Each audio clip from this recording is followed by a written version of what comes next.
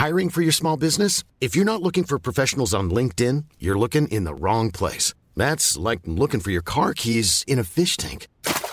LinkedIn helps you hire professionals you can't find anywhere else, even those who aren't actively searching for a new job but might be open to the perfect role. In a given month, over 70% of LinkedIn users don't even visit other leading job sites. So start looking in the right place. With LinkedIn, you can hire professionals like a professional. Post your free job on linkedin.com/people today.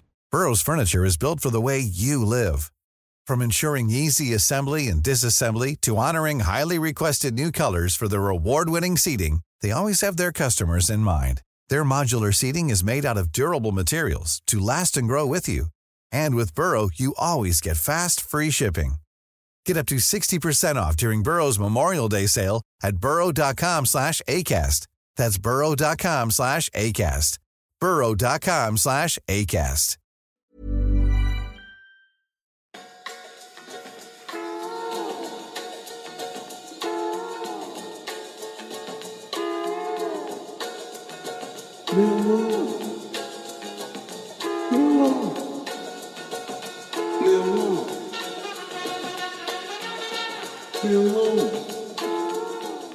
Welcome to Acton Millwall, your weekly Millwall digest, your bi-weekly Millwall digest, if you like. Now, I'm not going to start off with the usual introductions. I'm going to start off by saying I've been watching a lot of Bruce Forsyth lately. I've been watching a lot of, not Play Your Cards Right. What was it? The Price is Right. Bruce's Price is Right. Absolutely. Now, funny enough, I was just watching one, and there was a guy, and he said he was from South London. Do you know what he won? Well, the prizes used to be a bit naff on there, didn't they? He won a light fucking aircraft. A light aircraft? Oh, yeah. Could he fly? Was he a pilot? No.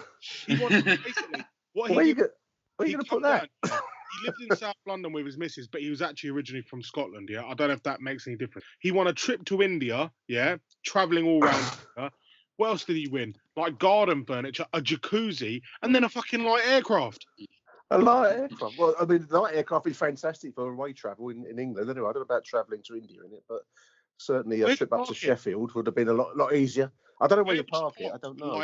Your light aircraft. You need your own airstrip somewhere, wouldn't you? Next to the day where you're on the drive, yeah.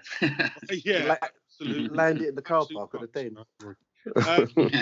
Yeah, joining us this week, the Daddy-O. He's just come back off a romantic 7-night luxury 5-star getaway to Sheffield. It is Nick Hart. Greetings, dear listeners. Greetings. Welcome to the show that never ends. Yeah. And making another one of his famed comeback appearances, it is Yuri Skalat, possibly one of my worst signings ever. Thanks for that. That's nice. Hey, well, you've got to be honest. You've got to be honest. Good evening, listeners. Good evening. Let's look back at the game at the weekend of the trip to Hillsborough. Long schlep north for another team that's sort of in and around that playoff amalgamation, let's call it. I mean, you look at Millwall's fixtures, they're 2 behind and 2 ahead. I mean, Leeds, Sheffield Wednesday, and now 2 big games against West Brom and Fulham. A point at Sheffield Wednesday, 2 drops, 1 game, Nick, you tell me. Yeah, well, it was 2 drops because there was only one real clear-cut chance in the whole match, which fell to John Daddy Bovarson right in the very death of the game, and unfortunately fluffed that. So that should have been put away. That should have been a win. Maybe you could argue whether it would have been a deserved win or deserved whatever you like, but it was a grim game. It was. I love this quote by Alex Pearce. It's one of those games you get in a championship at the start of February. Cold day in Sheffield. Neither side did anything at all. There's remarkably little content in the game apart from that final moment. And I posted afterwards that John Daddy was missed it, and that by these moments you judge big time players. I felt a bit harsh afterwards, but I still think I was correct because that was a big moment. That was a moment to get 3 valuable points that might have propelled us closer to the playoffs. And he blew it. He put it in Rosette, and you can't do that if you want to be successful in football. The game itself, grim. Nothing, a load of nothing really on a cold day in Sheffield. It's actually a struggle to think of anything much more to say than that. But that chance should have been taken at the end. people would have seen it on YouTube, and I think they'll make their own judgments on it. It's a interesting. pity. I mean, Pity. Alex Pearce, sorry, Nick. Alex Pearce said it's one of them games you're going to get in February in the Championship. It's just one of them typical Championship games. Maybe. I mean, the squad was a bit depleted. We Gary Rowett dropped Jason Malombi to the bench. I'm not whether the wisdom of that is right or wrong. Maybe he's trying to save him for the forthcoming big games that you mentioned, the other Fulham and the West Brom game. Ryan Woods was okay. One or two nice passes. It's hard to see at the moment what we've all been raving about with Ryan Woods, but it is only 2 games in for him. And obviously Sean Williams with that experience in the middle. So it was an okay performance. We didn't concede. We didn't create much. So, you know, we're not going to get into the playoffs by not creating much. I think maybe if you're going to criticise Gary Rowett, it's that lack of ability to create, or the risk element, perhaps. I don't know. Yeah, I agree with you there. I mean, it shows you how far we've come that we're disappointed with a kind of draw at Sheffield Wednesday as well, though. You know, which That's is true. We've never really had much success there, and ultimately it's not a bad point on the grand scheme of things. Interesting to see Rowett playing 4-4-2 though as well away from home, which maybe I don't know if it was the right or wrong decision with this game. We've obviously played, the 5-3-2 or variations of that away from home, which has worked very well, and we've had some good results playing that formation. But we didn't do it this time. And your point about Bodvarsson, just as he was starting to redeem himself, in my opinion, after that goal against Reading, does that, and it's just so frustrating. If he had maybe lacking confidence, because really he could have taken it round the keeper, in my opinion, when you're like that, because the goalie had come quite a long way out of his goal to sort of narrow the angles down, but he's clearly not got the confidence to do that, and fluffed it, is being kind, isn't it? Fluffed it. I mean, it's like I said in my post, these are big time moments, Mike. The big players rise to the occasion.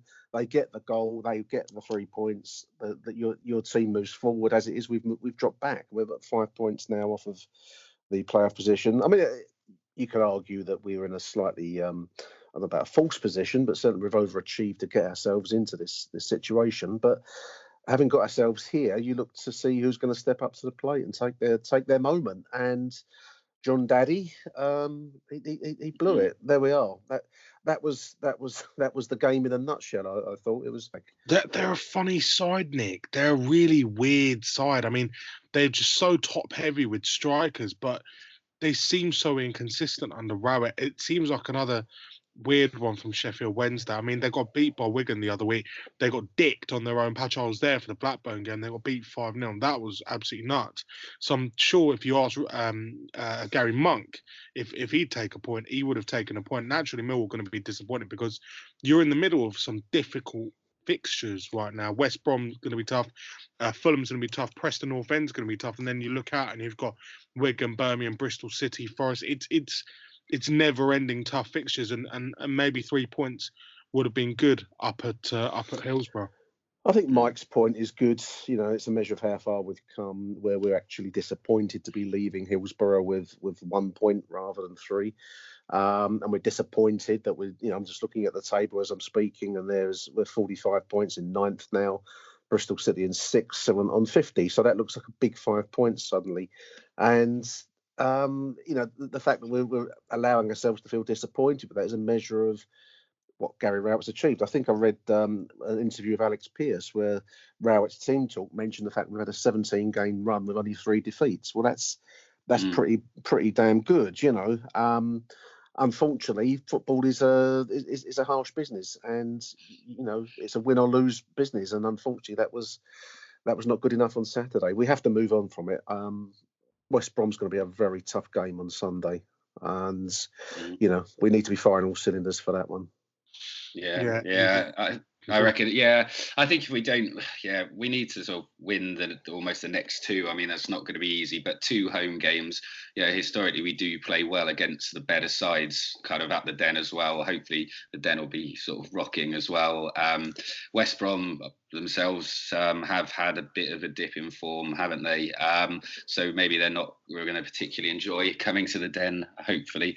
But I don't know. We need to start beating teams around us to really get into that top 6, because there's so many teams that could potentially get in. And if you put a few wins together, we could see ourselves sort of right back up there. But yeah, as you say, tough run of games coming up. So it's going to be tough. I find myself constantly saying this is a season turning point. Leeds away, that was a bit of a knockback. I thought Leeds, the 3-2 loss up there, season turning game. A win at Sheffield Wednesday would have been a season turning game, and now we've got another one, and I think this is a season turning game. If we can get some momentum out of that West Brom home fixture on Sunday, then suddenly, the road lies before us again. If we get beat on Sunday, it will feel like a very hard, rocky road to come back from. So, massive game Sunday. I think that we do need the Den to be on point, and we need the team to be playing their A game, because I think if we don't get a win on Sunday, then Fulham looks really, really tough. I wouldn't say the season's over, Mike, but it starts to feel harsh, doesn't it? Yeah, no, I agree. Yeah, exactly. And the players, just need to kind of probably remember that maybe they're slightly overachieving, not to get too down. I don't think we will do that, but I think because we've just had this sort of top 6 in our minds sort of for the last sort of couple of months or something, that's kind of the new aim for the season. Whereas, when we started the season, who would have dreamed we would be in this position? So, again, it is kind of strange to feel disappointed that if we do go a bit adrift from 6th, but ultimately, I was happy with a lower mid-table finish this season. If I look at it like that, then I think, well, actually, we're still doing all right. We're bitting your arm off for a 9th finish, wouldn't we? When things were looking tough under Neil not so long ago. Yeah. So, perspective. Achtung, Mehlball. Let's look at deadline day, chaps. No real tempting offers for players before transfer deadline day. I mean, there was talk of Billy Mitchell moving on, but he sticks around. Are you disappointed? Did you want to see more action, Nick? The main storyline obviously is the loan signing of Mason Bennett and all that comes with him. I mean, Jed didn't leave. That's good news, isn't it? I really am hoping, for Mason Bennett's sake and for the club's sake, that loan signing works and works big in quite quick order, because unfortunately with his baggage that he brings, I think that he can't afford too much of a of a lead in, so he does need to hit the ground running. It was a strange one. I never expect Millwall to be a big spending club. We're never going to go and set the world on fire in the transfer window. Most of our action was signing up players that we had already, which was Bart Bielkowski. Was it Sean Williams, and who was the other? Hutchinson. Yeah. So we've got those three now tied to the club, and then we've got stories of Ryan Leonard maybe on the fringes of recovery, which would be a big asset, and the return of Sean Williams after suspension. And our transfer action was minuscule, really, apart from Mason Bennett. How do you feel about Mason, Mike? Are you? Yeah, I mean, Ryan obviously. Yeah, Ryan kind of discussed this in detail, didn't he, in last week's show? But I am, and you do forget that he's only 23, because he started at Derby, I think made his debut when he was about 16 years old or something. But yeah, I am hopeful. He played, quite a bit under Lampard, but obviously after this kind of drink driving incident, he's obviously been shafted out. But a word on sort of Bennett and Woods as well, who we've brought in. These are the sorts of this is the profile of signings that are successful at Millwall, where they're the right side of 25. Both, I think, out of contract in their clubs at the end of the season. I think they're players which perhaps need another chance and another go, who have got big potential, and both of them, in my opinion, tick those boxes. So it's up to them now to really kind of dig in and work hard, and there's a potential to maybe sign both in the summer. So So I think that's really good business. I mean, it takes time to see how they're going to play. Woods has been okay. Wasn't very good against Leeds, but then we weren't. Nobody really was in the end. But yeah, it's. I think I was pleased. And most importantly, we didn't kind of lose any key players such as Jed Wallace, obviously. I think it was a very good January window for us. It's interesting. The non-loan of Billy Mitchell, which was something I think a good few of us were expecting Mitchell to go out. Harvey Bradbury has gone out. Has gone to Morecambe, but apart from that, no one else. So we seem to be quite choosy as to where we send our young players and for what purposes. So that's a good sign. It implies the management at Millwall want the players to improve, and the fact that Billy hasn't gone anywhere because there was no offer tempting enough, as I think it was put in the news at then, is a good sign in a sense, because it means that we're not just going to send them anywhere for no great gain to Millwall Football Club. Yeah, and your point on Ryan Leonard, sorry to use this cliche, but it is kind of feels like a new signing almost. And he was just starting to really play very well before when he got injured. And he was the signing that we kind of always thought that he might be, because he was pretty average last season. But he really started playing well and settling into that central midfield. So yeah, it'll be interesting to see how he comes back. He's not guaranteed a start, obviously, with Malumbi and bringing in Woods as well. But excited to see him kind of back and involved anyway.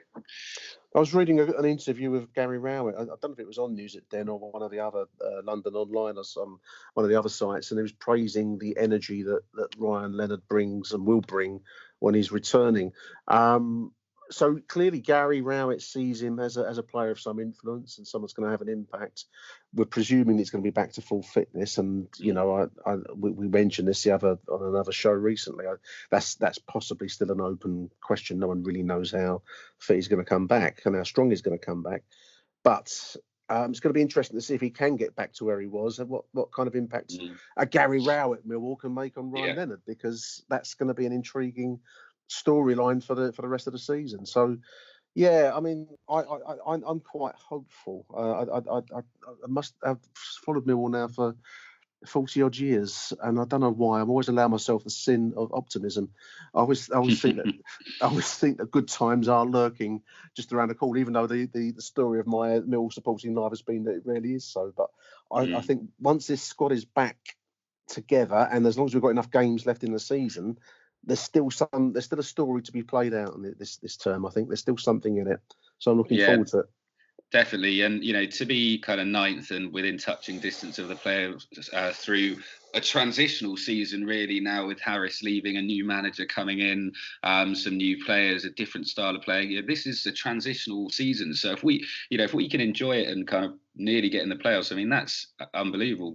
It really, thinking ahead to next season when Rowett gets a full summer to really kind of refresh the squad again, bring in players, get rid of some players. You can hear that I'm optimistic as well, Nick, but no doubt I'll probably be put back in my place at some point. But yeah, I mean, the stage could be set for the Lions in the near future. Well, especially with the youth team progress. I made a note to myself to mention was it the under-19 team that won last night? Under 18, won at Bournemouth 3-2. I've seen some of the clips on the social media. I didn't watch it, but we've got some real talent lurking in these youth development sides, and the under 23 side have been doing well. I think they're near the top of their developmental table, whatever league it's called, and there is cause to be hopeful. Always the the worst possible moment in a Millwall supporter's life, cause to be hopeful. But I do see a lot of talent coming through, and with a manager that like Rowett in charge, I think there's good times lying ahead. Achtung, Millwall. Something legal. I mean, Nick, I'm going to let you crack on with that part. The legal world. A very odd story, and I'm a little bit torn on this, because there was a post in the aftermath of the Brexit party. Do you want to call it a party or celebrations or whatever it was in Whitehall and Westminster? And the Sun made a snarky. Yeah, he made a snarky little comment. Tom Newton Reed, I think his name is, about how it had the smack of a Millwall game because there were various, as he put it, EDL elements and people pissed and all a bit not very nice was the undertone of his posting. Were there jellied eels and glasses of beer? I wasn't there, so I don't know. It would be jellied eels and glasses of beer. That's all I can think of, really. It was odd because the Sun newspaper is hardly, a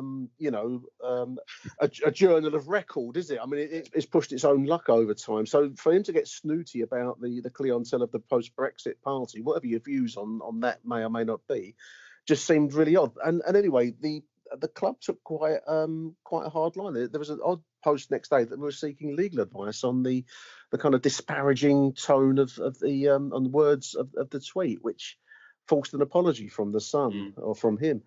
And I found it quite an odd sequence because when I read the original posting, I thought, oh well, fuck you, basically. They say that about Millwall, and fine, but you move on. But I didn't see it as such a game-changing moment to generate the amount of action it did. I mean, Mill took legal advice and forced an apology from him before, I guess, some form of legal action. I don't know how much legs it might have had in court if it had gone anywhere near a courthouse.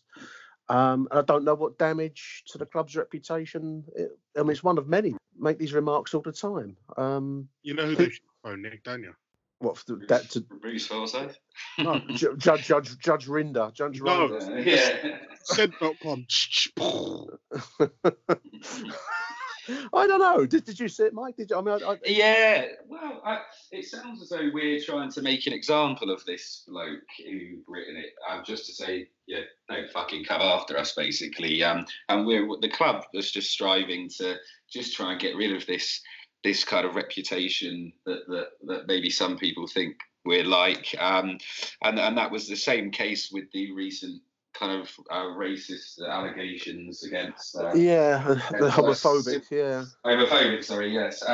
So a similar sort of kind of thing, and then we'd done an investigation, there was nothing there, which got a couple of apologies, I think, maybe as well. So yeah, I think it's good. We're defending ourselves, and I think it was good because it was so public. Because if someone of some profile, like a journalist, thinks to make comments about the club, know that we'll come after you, and then maybe they'll think twice next time. It's always good to see the Sun snivelling an apology out, because you don't get that very often. So that was good. I'm intrigued if this is going to be a policy going forwards. I mean, I kind of like it and I kind of don't. I'm mixed about it. We have a reputation, rightly or wrongly, and to change that is going to require 100 years of cultural change in the country to get rid of the Millwall name and the tag from the past. But there we are. Well done, the club. I suppose we got an apology. It was a win. It makes the South London Cuddle Club sound like a good idea. I don't know. And the other thing I mentioned here was that Leeds were charged with it was an incident featuring the Leeds communication staff. There was missile throwing during the game. We saw that, and I think Jed gave the referee a coin or something. But this is an intriguing incident. There was a Gary Rowett alluded. He didn't go into detail. There was a bit of pressure put on the referee at half time, and the Leeds director of communication and one other has been charged by the FA. So interesting story. I mean, you wonder what pressure, what's been said to the referee, and what takes place behind closed doors. Enough for an FA charge on this occasion, but again, that doesn't seem to generate quite the same publicity as if Millwall were involved. It's that's the way it goes, I suppose. So just two odd legalistic stories from the week, and yeah, such is life for the Lions. Yeah, a quiet week on that front then. Jeb Wallace has been nominated for the PFA Bristol Street Motors Sky Bet Championship Player of the fucking hell. Do they have enough titles? Right? Player of the Month award for January 2020. The winger scored once at Leeds and assisted 3 times as the Lions kept their place in the top 10. Wallace is now up against 5 other Championship stars in the running for the accolade. I think everyone's just pleased that he's still in the Championship playing for Millwall after the roots rife in January. Whether that sort of continues from the summer, because I personally think that Villa might look back at him at some point. But I think everyone's pleased he's there. He's up against Dan Bentley of Bristol City, who's been shit. Jack Butland of Stoke City, who's been shit. Saad Ben Rama, he's not bad, He's not bad. Right, Samuel, QPR, and Naki Wells, QPR / Bristol City. He's all right. He's got a good chance there, Jed. He's got a good chance. Daniel Bentley's just poor, but congratulations, Jed. Yeah, I was going to say, I don't think. I mean, he's had one of his worst months, I would say. Actually, his performances, and he's still. It shows you kind of what high standards we have from him, kind of previously in the season. But to still be nominated, by this prestigious kind of sponsorship is, I'm sure, a fantastic achievement for Jed. But yeah, you're right. Alongside those names, he should walk it really. I just thought. Jed, as we've said repeatedly, has been playing out of his skin this season. I think he's been by far our standout creative player, and as a contender for the Millwall Player of the Season, maybe Bart, maybe Jed. Yet to see how it pans out, but I just thought Sheffield Wednesday. I think he's been guilty of this a little bit because he does carry the burden of being our creative outlet and our man with pace and imagination and the willingness to try the risky move. Sometimes just tries too hard, and I thought at Sheffield it was one of those games for Jed where he was trying to do everything for everybody, and you just can't do that. But as Mike said, I thought. Last few games, he's just been a little bit over. I don't know, just overplayed it at times. So we'll see. But a great season for Jed, great player, and I think the summertime will be more when we see moves for Jed Wallace. Depending on how successful the Millwall are this season. But if we're still in the Championship come the summertime and a chance for a Premier League move comes along, I think we might well see Jed moving at that point rather than the January. It'll be the summertime. Achtung Millwall and the Real Millwall Fan Show are the #1 Millwall podcast, and we want to hear from you. So get in touch with us. Let us know your thoughts, your views, your rants about all things Millwall. We've got email, achtungmillwall@gmail.com, all one word, achtungmillwall@gmail.com. You can get in touch with us and leave us a voicemail on 0208 144 0232. That's 0208 144 0232. Leave us a voicemail. No human will be involved in the receipt of your message. So give us a shout. Tell us what you think about all things Millwall. And the best messages will be read out on air. Just sort of moving on from that. We've got our random topic of the week, Nick. Yeah, this has become a little bit of a thing, and I quite like it. People have been suggesting random topics for discussion. This week's random topic was suggested to us by Kev Bakes 14 on Twitter, and he said an idea for this week's topic discussion: what's the best Millwall performance you've ever seen in person? So I've asked for Harry, for Michael, and for Ryan to give me theirs. So I thought if we just cut away for a moment now, we'll have a quick listen to the chaps. Achtung, Millwall. So hello listeners, this is Michael Avery here, and this is my best Millwall performance I've seen in person, or the first best Millwall performance I've seen in person there. Obviously growing up in the mid-90s, I was a bit too young to be at Highbury when we won 2-0, but remember seeing it on TV, and then also the follow-up game against Chelsea where we won on penalties. But again, these were games I couldn't physically be at because I had school the next day, so I was a wee bit too young to be doing away day travels. When I was a bit older, the one I can remember, it wasn't an away day, but it was the famous 3-3 in 1999, I believe, against Wigan. So Millwall was absolutely dead and buried with 10 to 12 minutes to go. And in the mid to late 90s, early 2000s, we unfortunately were a team who notoriously conceded late. So everyone thought we were done for. But following goals from, I believe it was a Tim Cahill, Paul Shaw, and a last-minute penalty. I think it was Neil Harris who scored it in the last minute. I may have got the order slightly wrong, but that game was unbelievable. The roof came off the West Stand, and it's one of the first times I think I've ever seen a draw cheered as much as a win, or if not more, from the seasons before. A great performance, a great day. Always remember it, even now. And 3-3, 1 point. Wigan Athletic, Nationwide League Division 2. But it was like we just won the Champions League. So, best ever Millwall performances that I've seen live. 2 spring to mind straight away. First one is in 2004, Millwall 4, West Ham 1. I'm sure many a listener will pick that game as one of their best ever Millwall performances in our big derby. It may have been one of the first Millwall-West Ham derbies I went and saw. I was about maybe 8 or 9 years old during that game. A lot of action, obviously 5 goals, 2 excellent goals from Tim Cahill, a good header and a vintage header really, and a great left-footed volley from a corner. Paul Eiffel was on absolute fire. And just, a Derby Day victory that was so emphatic, could have been 5, 6, 7. And, a really, really top-quality Millwall performance early on in my Millwall fan life. My second is a more recent one from our 2017-18 crazy push for the playoffs. Game 15 of 17 unbeaten games at home to Bristol City, 2-0.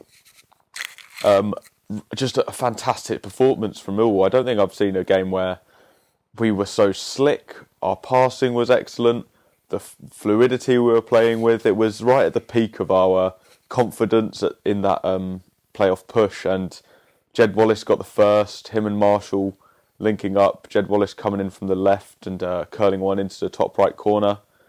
And then I think the second was Steve Morrison. It was a 1-2 with Gregory, a vintage kind of link up in their partnership. Gregory back heels him in. Morrison just sees a defender fly past him and tucks it home. And really another one where Millwall could have won 4, 5 or 6-0. I remember George Saville absolutely running the show. It was Millwall were just playing with confidence and elegance that I just hadn't seen before, and especially under Neil Harris. It was a fantastic performance. So those are my 2 standout best Millwall live performances. Hello, it's me, Harry Warren, at Block 45 Lion. This is my memorable Millwall performances. And I'm tried not to go with sort of a cliched one. So I think probably the best I've ever seen us play would be away at Nottingham Forest on a Friday, our first game back in the Championship with Neil Harris as manager after we went up the previous season from League One. My decision on that really would be that the side that started that game, anyone that was at Forest that night, was given a very, very Millwall-esque performance, a very Neil Harris Millwall performance. 4-4-2, of course, Morrison and Gregory up front. Millwall in the first half were absolutely fantastic. I think Millwall ended up with countless chances, only to be stopped by the Forest keeper, and unfortunately it led to a 1-0 defeat, mainly due to Jordan Archer's beginning of the decline for Jordan Archer's magnificent ability from over 5 yards in front of him, a goal from outside the box, from a free kick, if I remember, that sort of clattered in from the post, / he should have got there. He was scared of getting hurt by the post, seemingly. But yeah, so that would be my memorable Millwall performance. Funny that I've picked a defeat, but we played brilliant that night. The football was fantastic. Loads of chances, unfortunately, just didn't take them. And how Millwall would that be to dominate a game and to be beaten 1-0? So that's a memorable performance. And anyone that doesn't understand that basically is Millwall in a nutshell really doesn't go enough. But anyway, hopefully we beat West Brom. See you all soon. Come on, you Lions. Achtung! If you're looking for plump lips that last, you need to know about Juvederm lip fillers. With Juvederm Volbella XC and Juvederm Ultra XC, your lip look, whether it's subtle or bold, can last up to 1 full year with optimal treatment and no additional maintenance. Find a licensed specialist and see if it's right for you at Juvederm.com today. That's JUVEDERM.com. Add fullness to lips in adults over 21 with Juvederm Volbella XC or Juvederm Ultra XC. Do not use if you have severe allergies or a history of severe allergic reactions, or if you're allergic to lidocaine or the proteins used in Juvederm. Tell your doctor if you have a history of scarring or taking medicines that decrease the body's immune response or that can prolong bleeding. Common side effects include injection site redness, swelling, pain, tenderness, firmness, lumps, bumps, bruising, discoloration, or itching. As with all fillers, there's a rare risk of unintentional injection into a blood vessel, which can cause vision abnormalities, blindness, stroke, temporary scabs, or scarring. For full, important safety information, visit Juvederm.com. This Mother's Day, celebrate the extraordinary women in your life with a heartfelt gift from Blue Nile. Whether it's for your mom, a mother figure, or yourself as a mom, find that perfect piece to express your love and appreciation. Explore Blue Nile's exquisite pearls and mesmerizing gemstones that she's sure to love. Enjoy fast shipping options like guaranteed free shipping and returns. Make this Mother's Day unforgettable with a piece from Blue Nile. Right now, get up to 50% off at BlueNile.com. That's BlueNile.com. Many of us have those stubborn pounds that seem impossible to lose, no matter how good we eat or how hard we work out. My solution is PlushCare. PlushCare is a leading telehealth provider with doctors who are there for you day and night to partner with you in your weight loss journey. They can prescribe FDA-approved weight loss medications like Wegovy and Zepbound for those who qualify. Plus, they accept most insurance plans. To get started, visit plushcare.com/weightloss. That's plushcare.com/weightloss. Yeah, thanks, chaps. If Nick has actually put them in this week. Thank you very much, Ken. And I don't just sound like some random dickhead talking to myself. Yeah, nice one, guys. Nice one. Mikey Hayden, let's have yours, pal. Let's have your best moment. Sure. Yeah. Well, I mean, so it's took me a while to sort of work out because, well, I'm 28 years old, so I've been going to Millwall since the late 90s, I guess, through the 2000s. But you don't always remember a lot of great performances in the sort of 2000s periods as well, just due to maybe age. So you know, like the Mother's Day Massacre, I can't really remember that game and stuff. So I've gone for a game, the last one that I could sort of remember really well, which was in 13th of March 2010, Millwall 4, Charlton 0, which was an amazing game, really, because at the time Charlton we were fourth in the league. Charlton were ahead of us in third. It was, you know, kind of around sort of 10 or so games left of the season. We really need to solidify in those playoffs places and still have maybe a chance of sneaking into the top two. And to absolutely murder Charlton, who were above us at the time, was just sensational.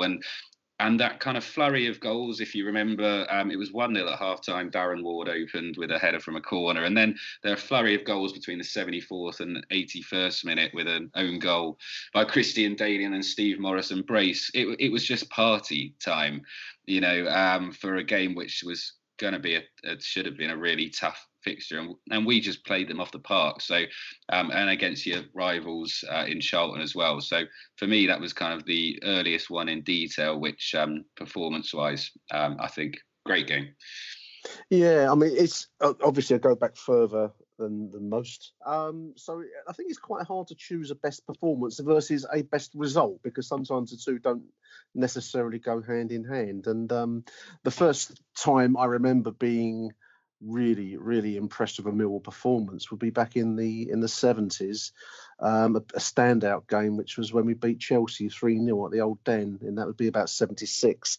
That was a Chelsea team that had Ray Wilkins playing for it, and he was I think he played for England by that stage, England international, and he's certainly a rising star of the game. And we absolutely demolished and took apart a Chelsea team that was expected to go straight back from Division 2 back to Division 1 the first time of asking. And this was a home game. It was a wonderful day. It was on the television. It was on the big match. And it's just one of those Millwall games that live in the memory forever. So there's that. I'd also want to pick out a couple from, or two actually, quite contrasting in a strange way, from the season in Division 1 when we were promoted. The first, we beat Everton at home quite early on in that season, and Everton at the time were one of the so-called Big Five clubs, as it used to be called, and that was the Big Five would be Manchester United, Liverpool, Everton, strange as it might sound, Arsenal and Spurs at that time. And we beat them 2-1 at home, and it was in front of a full Den house. It was a frenetic game. The noise was incredible at the old Den. I've often said that you get that same kind of ringing. You used to get that ringing sensation on some games that you get at a gig when you've been in a loud environment for so long, and you would leave and the ears were ringing with noise. And we beat Everton 2-1 that day. It was the first time we'd actually beaten one of the major clubs in the top flight, which, as a Millwall fan since the 70s, was ever so slightly unthinkable. I just never dreamt that such a moment could happen. And developing that season, that point slightly, later on in that campaign, 88-89, we played Liverpool at home. And this was the Liverpool just prior to the Hillsborough disaster. And I think they went on to lose the league championship to Arsenal in the final game of that season. But in March, or I think the end of March, sometime around the end of March, we played Liverpool at the Den. And again, this is a strange thing to say, that Millwall were actually contenders at that point for the league championship. We were third in the table. And it's utterly unthinkable when you say this stuff now, but it was true. We were in the game. We were contenders. And in the end, the form fell away, and we never made it. And one of the reasons we fell away was we played a Liverpool side that was banned from Europe at the time, but in my opinion was one of the great sides of all time. This the Liverpool side of the kind of mid to late 80s were a machine, with some of the best players you'll ever see from this country or these islands at all. And they beat us 2-1. I think goals from John Barnes and John Aldrich, but we went one goal up. We actually led to start with. The place was packed. Allegedly there was 23,000, I think, in the Den, but it felt like a lot more. It was the only time in my life where I've been involved in a crowd surge. I don't know if you've ever seen the old terracing when the crowd surge. I got to the Den late. The game had kicked off already. I stood at the very back row of the Coldblow Lane End because I couldn't get into the rest of the Den at all. It was packed, and we took the lead. Danny Salmon scored to put us one goal up inside the first. I can't tell you a thing about the goal. I couldn't see it. There was just I had no view of the game, but this manic atmosphere took hold. We were 1-0 up, and the crowd surged forwards. And I was actually lifted off my feet, and it was quite frightening in a way, because you kind of just get carried forward, whether you get no control over it. And I went from a situation of not being able to see a thing of the game to actually finish at another spot further down. I could see the game very well, because I found myself in a little kind of comparatively empty spot further forward, so I could see the rest of the game. But it was the reason I picked that performance out was that we were up against arguably the best in Europe, arguably therefore the best in the world, and we were matching them. We went toe to toe with Liverpool. It was a fantastic game, with some of the best players I've ever seen play. And there was a Millwall side that went toe to toe and was unlucky in the end to get beat 2-1. And that, for me, it's a very odd thing to say. And some will say, "How can you be proud of a loss?" But that moment for me sums that season up. We went into the top flight, played with the very best, and held our own. Beaten by the better team, but only just. Great moment. That's my best performance of all time. Been thinking about it. Nice. So others have suggested other games. Shall we run through some, Aaron? I was hoping to give my own, but yeah, fair enough. Go. You know what? I don't know. You always miss me out on this kind of stuff. Well, no. All right, forgive me. I'll leave this in so people can hear my apology. I apologise. What's yours, Aaron? Thank you very much. It was actually Millwall versus Leicester in the cut. Sean Cummings, right at the death, was covering it for a broadcaster, and I basically just I lost my shit Yeah. I went completely against sort of the ethos of the organisation I work for, which is, to be as unbiased as possible. And I just went nuts. I literally just, I mean, how can you not? How can you not? Because you see all the coaching staff running onto the pitch as well. Like they were all there. Oh, it was brilliant. It was brilliant. Millwall 1, Leicester 0. What a game. Wonderful day. Wonderful day. Yeah, and what Sean Cummings earned his place in history, Millwall history, because he was, it was a so-so player prior to that moment. But there was the run, the dribble, and the finish. And now Sean Cummings has his moment in history. He's the iconic figure. People doing T-shirts with that image on them. It's a great moment.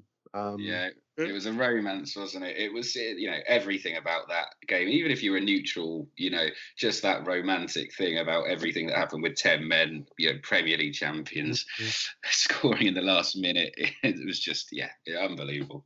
Fantastic day. Millwall 1, Leicester 0. So shall we run through the others now, Aaron? Let's do it. Right, well, Millwall Thoughts from Twitter suggests Millwall 4, West Ham 1, which is the Mother's Day massacre from 2004. A great day, a great, wonderful day. Should have been 6 or 7-1 because I think we missed 2 penalties. Tim Cahill missed a penalty, and there were other chances that went begging. Christian Daly scored the own goal, was named man of the match. It was just a great day. It was again, that's one of those iconic results and fiction. And in fact, Kev Bakes, who suggested the topic, mentions the Mother Day massacre, and also the 4-0 win over Rotherham back in the old second division when Steve Claridge put on a masterclass. Great day. I think they were managed by Ronnie Moore at the time, Rotherham. They were going quite well. And that was a great 4-0 win. Some of the others are fairly obvious. Do you remember, were you at the semi-final, Mike's 1-0 over Sunderland? Rob Carnaby mentions that. Yeah. What a day that was, and we did play really well. Kind of underdogs as well going into that. That was a fantastic, professional job as well. I thought we deserved to win, didn't we? We just deserved it. We did. It was a long second half because I remember we were 1 ahead and we were under the cosh for a large part of that second half, and it seemed endless. And of course, as we to get into a cup final and also Europe by default because Manchester United were our opponents and they've already qualified for the Champions League, put us into the UEFA Cup, which again is quite a bizarre moment in Millwall life. That was that game. That was our final though as well, really, wasn't it? We knew we were going to beat Manchester United. I remember actually at the end of the game, the announcer just saying, "And you'll play Manchester United in the final." Turns out better. So you have to say that now. Do you know what I mean? But that was a great day. Wonderful day. Steve MFC has got one here, and this is an old one, and I doubt either of you will know this one, but this is Millwall 4, Sheffield Wednesday 2. This was at Coldblow Lane back in the 80s. Nick. Sorry? We weren't born then, Nick. No, sorry. Early 90s, actually. I think it was about 91, 92-ish, possibly. 2 goals down at half-time. Mill made a comeback the second half, won it 4-2. Wonderful Coldblow Lane day. There were no days like the Coldblow Lane days, dear listeners. Henshaw mentions Jimmy Abdou scoring at Ellen Road in the Perth Semi. That was on the telly. I watched that on the telly. I couldn't get up for that one. That was a TV game. That was a wonderful moment, Mike, wasn't it? Yeah, it was. And again, talking about the romance of football, Beckford missing that penalty was a great moment where Fordy saved it. And again, we were underdogs really there, and somehow managed to score an Abdou of all people, a legend who wasn't known for his goal-scoring abilities, sort of poking it in and getting to Wembley. I mean, that was a great day. Oh, we had some good times. Wonderful stuff. Mr. HK mentions smashing Oldham 5-0 to win the second division title. That was a great day. I think Neil Harris scored his 30 goals that season, I believe, and Paul Moody, his sidekick, scored 15. Those were the days, dear listeners, for a strike force. Grumpy Grimace is always our favourite, Aaron. Grumpy Grimace, he always comes up with a good one. Right, mate. He's asked me to define best, so that always with the questions, Grumps. Make yourself known on Sunday, and we will. Bristol Rovers away is Grumpy's choice. Last game of the season, 16-17 season. 4-3 with Hutch equalising, scoring 5 minutes to go to secure our playoff spot. That was a great day. And he also mentions an older one, 2001-2002 season, beating Norwich 4-0, having been promoted the previous season on opening day. So great choices there. I've got one here for you boys. Again, if you weren't born for the previous, you're definitely even less born for this one. See if you can get the significance of this. Aaron and Mike, Millwall 3, QPR 2 on the 1st of October 1988. Can anyone tell me the significance of that result?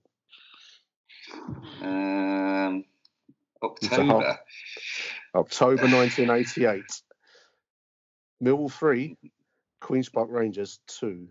Millwall 3, it wouldn't have been cup or anything. I cut the next day. I got the News of the World, and I cut out the league table as a consequence. We were top. Yeah, we were top of the league. Yeah, I should have known that because we went top of the league. We were top of the football league. It had never been known before. Of course. Merv Page wrote about that in his book, though. I kept visions a lot. Yeah. I kept that page of the News of the World for and I think it got lost in a previous house or somewhere. Millwall 3, QPR 2. Wall Art selected an odd one here. Millwall 1, Charlton 2, and the Anglo-Italian Cup of 1992. This one beat me. But we were perfecting McCarthy's diamond system, and we played Charlton off the park, only to throw it away at the end. But I think it means in terms of a good performance overall. Charlton. What's the Anglo-Italian Cup like, Nick? The Anglo-Italian Cup. We only ever seem to play Charlton. We never played Roma or Cagliari or any of the decent sides in Italy. It was always against Charlton or some other local club. But I think it did finish with a final game, which was a match-up between the English team and the Italian team. But it's a long-gone competition now, isn't it? The Anglo-Italian Cup. But anyway, there we are. David Harry Webb has suggested Scunthorpe away in the 2017 second leg. Also, we went up to Bradford as well, didn't we? Scunthorpe, when we won at Bradford 3-2, I think that was. That was great days. And then this is Millwall suggests one from the past. Stoke at home, we had 2 sendings off, so we played with 9 youngsters at the time, which I think included Tim Cahill, and beat them 2-0, which must have been a humiliation from their point of view. Nice. And then lastly, Tom S. selects Arsenal in 1995. We beat them 2-0, a goal from Mark Kennedy and Mark Beard at the old Highbury. For this next bit, I think we should have a jingle at some point, just sort of like a Dale Winton style voice going, "Letters to Nick." Letters to Nick. That's exactly what we've got. We've got a letter / an email, a bit of correspondence has come in from John Williams. Nick, go for it, mate. You open it up, you read it. Well, I want to say thank you to John Williams and John Ferrara, I think was the other chap who's emailed me. We've got an email address, dear listeners. We want to hear from you. achtingmillwall@gmail.com. And big thank you to John for writing a nice email. He's sent pictures of his family to us, and big thank you for that, John, and his young grandson Arthur, who looks like he's getting ready to start doing the Millwall Monk chant already from the picture that he sent me. But John has suggested going back a long way, and I've mentioned this one I think maybe previously.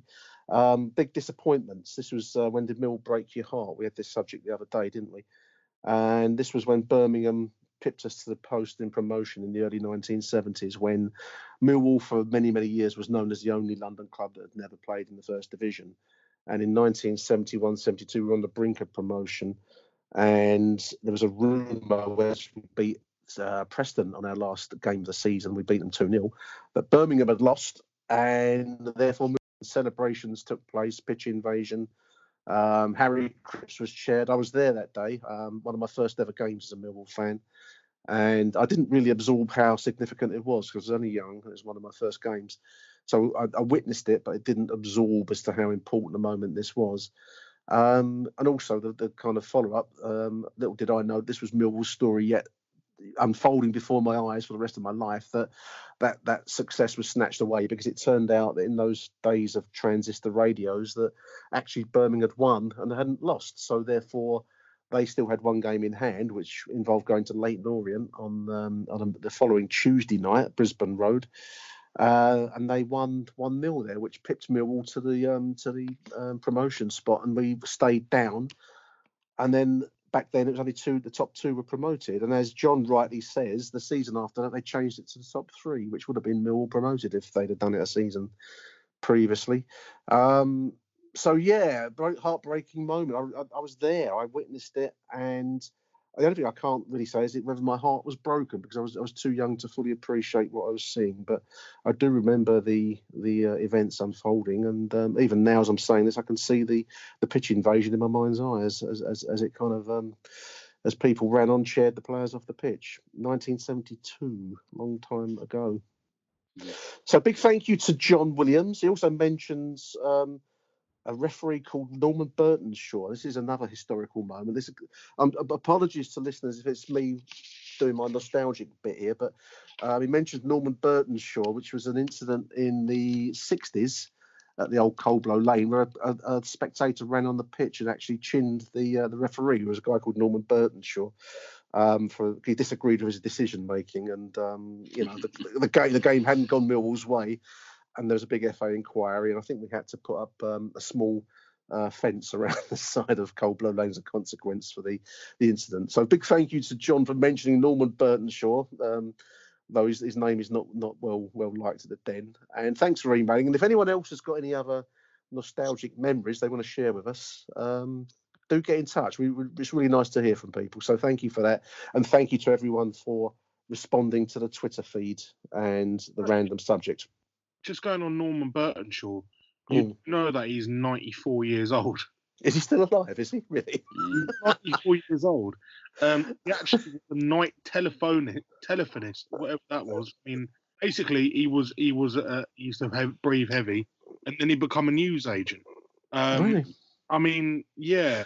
Referees used to have other jobs. I think David Ellery was my teacher, wasn't he? Yeah, I mean, that's right. He was a teacher, and they used to have a little kind of bio of the referee on the back page. So you'd have your teams, and then, Mr. Bloggs from Great Yarmouth or wherever he was, and he's by trade a butcher or whatever he does, But nowadays we live in the era of professional refereeing, and I'm not sure I'm not sure it's any better. But Mr. Ellery of those days probably did a better job than Mr. Professional Referee these days. But there we are. We used to have jobs. Used to work for a living. I just remember we used to have the referee's name, then in brackets the location where they're from. And it was always Graham Pole, Tring. That was Tring. It. Yeah, Tring. Yeah, that was an intriguing place, Tring. We had Phil Barber, who we signed from Crystal Palace. He was from Tring. Was it in Hertfordshire, Tring? Was it? Buckinghamshire? Yeah, Buckinghamshire, I think. Yeah. So big up to Tring and its contribution to Millwall life.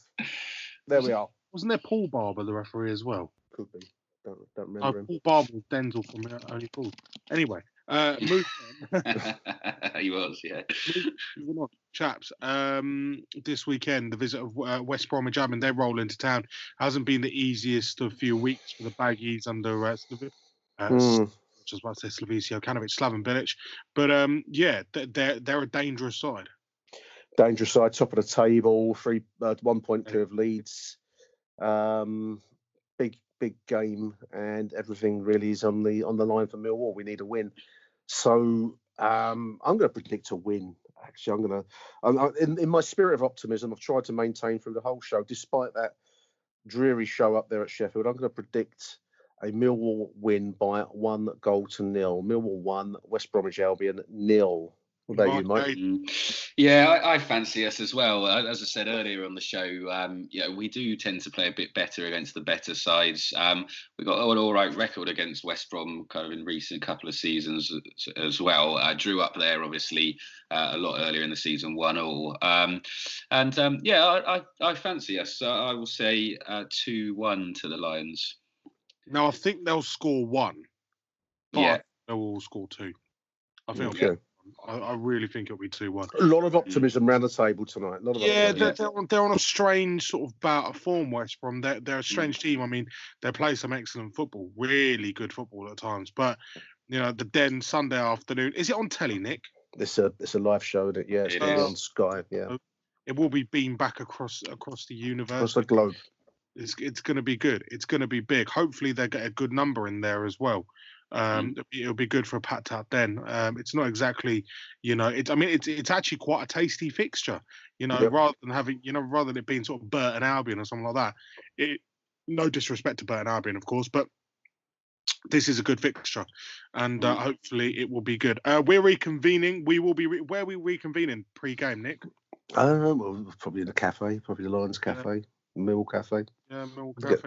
Catch up for a pre-match cup of cup of weak tea or something, and then a post-match even weaker tea or something like that. We'll catch up before. Nick Hart will be doing autographs and photos. Just be nice, guys. It'll be something. He'll be doing autographs and photos. But yeah, and no one fight Harry or just everyone be nice to Harry. When you see him, be nice to Harry. Be nice to her. But yeah, looking forward to it. Looking forward to seeing you Sunday, chaps. And looking forward to another a big game down at the Den. It's going to be good. Millwall taking West Bromwich Albion. Nick will be there with his commentary from the shit house, literally. The bird shit house. I'm hoping that's been cleaned, but we'll see. I'll report back. The club must have seen your tweets. I mean, just clean it. Clean up. It's bird shit. But anyway. I know. Yeah, the Block 1 shit house. Mikey, you're going to be there, aren't you? I'm actually going to Tenerife on Saturday for a week, so I'm going to be on very my nice, sunbed very watching nice. it. Yeah, classy I am. So I'll be on the sunbed watching it on my iPad, I think. So looking forward to that. But shame I can't be there. But I'll be there soon. It's quite cool, really. But yeah. Well, you enjoy your holidays, mate. Thank you. Pretty much it. Until then, until Sunday. Bye for now.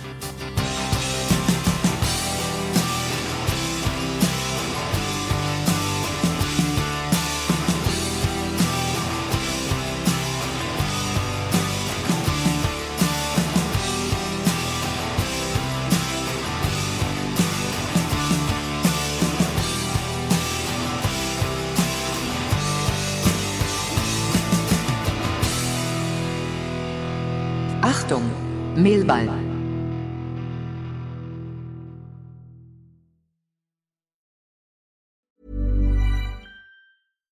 Hi, I'm Daniel, founder of Pretty Litter. Cats and cat owners deserve better than any old-fashioned litter. That's why I teamed up with scientists and veterinarians to create Pretty Litter. Its innovative crystal formula has superior odor control and weighs up to 80% less than clay litter. Pretty Litter even monitors health by changing colors to help detect early signs of potential illness. It's the world's smartest kitty litter. Go to prettylitter.com and use code ACAST for 20% off your first order and a free cat toy. Terms and conditions apply. See site for details. Even when we're on a budget, we still deserve nice things. Quince is a place to scoop up stunning high-end goods for 50 to 80% less than similar brands. They have buttery soft cashmere sweaters starting at $50, luxurious Italian leather bags, and so much more. Plus, Quince only works with factories that use safe, ethical, and responsible manufacturing. Get the high-end goods you'll love without the high price tag with Quince. Go to quince.com/style for free shipping and 365-day returns.